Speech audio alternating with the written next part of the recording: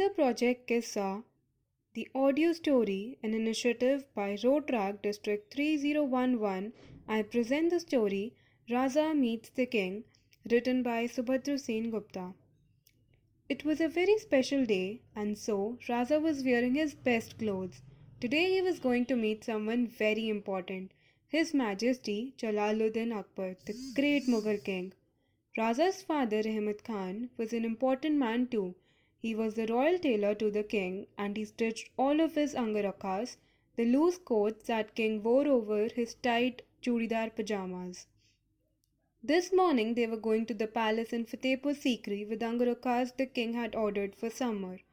The king was very fussy about his clothes, and it was very hard to please him. Rahmat Khan had worked hard to make the angarakas, cutting and stitching late into the night. Raza had helped too, putting in tiny stitches, using the finest needles and the best silken thread.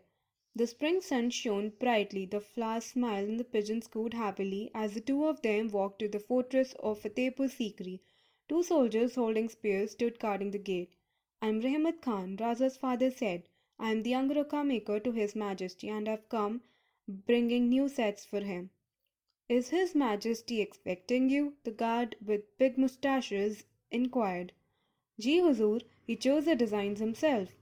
"Wait here then," the guard turned to go inside. "I'll call the royal steward."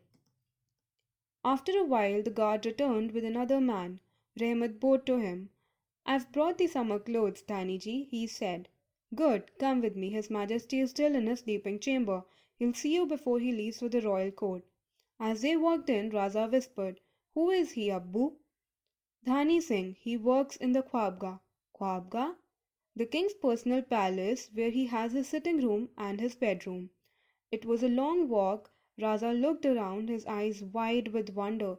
The Mughal palaces were so beautiful, all made of red stones with slim carved pillars and curving arches.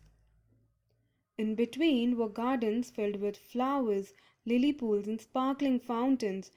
Raza thought he was in heaven. As they waited at the door of the king's bedroom, Raza studied Dhani Singh.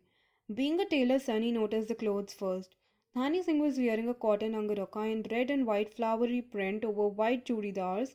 His Nagra shoes had pointed toes that carved inwards. He had tied a narrow cloth belt, a patka, at his waist.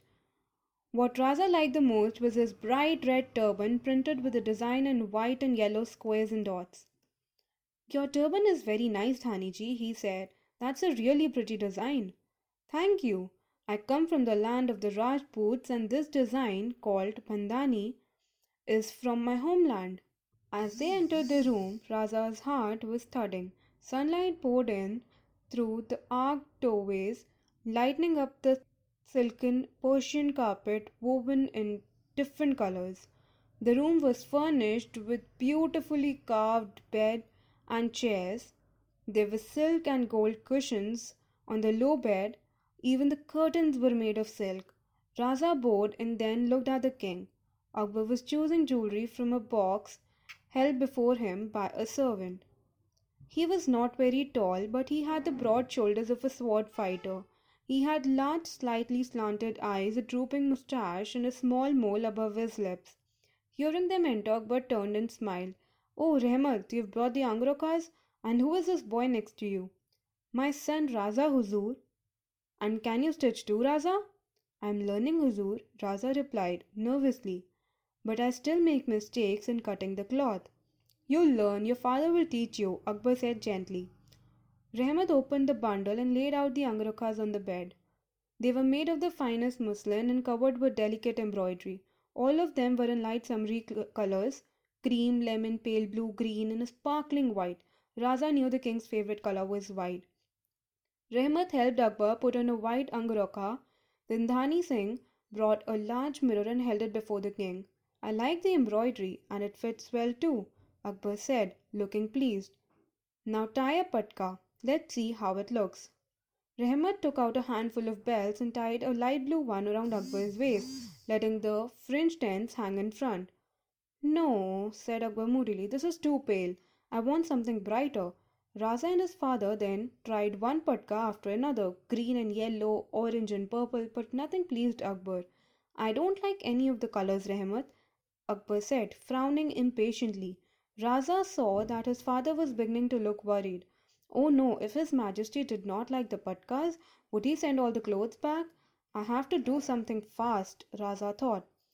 He looked around and said suddenly, Huzoor, would you like to try a bright red one with a white and yellow design?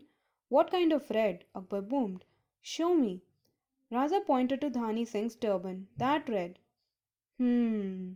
Akbar stared thoughtfully at Dhani Singh's mustached face and said, Let me give it a try. In a flash, Raza had taken off Dhani Singh's turban, unrolled it and tied it around Akbar's waist. He waited with bated breath while Akbar studied his reflection in the mirror. He noticed Dhani Singh grinning widely. He must have been assumed to see the king wearing his turban as a belt. I like the color in a new design too, Akbar said finally. Bandhani Huzoor from the land of the Rajputs, said Raza promptly. Aha, Rajput, like my queen, Jodha Bhai. Akbar began to smile. Dhani, pay Rahmat for the Angarakas and Patkas. I'll take them all. Huzoor, asked Raza cautiously. Dhaniji needs a turban. We have taken the one he was wearing. Give him a patka, laughed Akbar. That boring pale blue one. I'm keeping his turban, you know.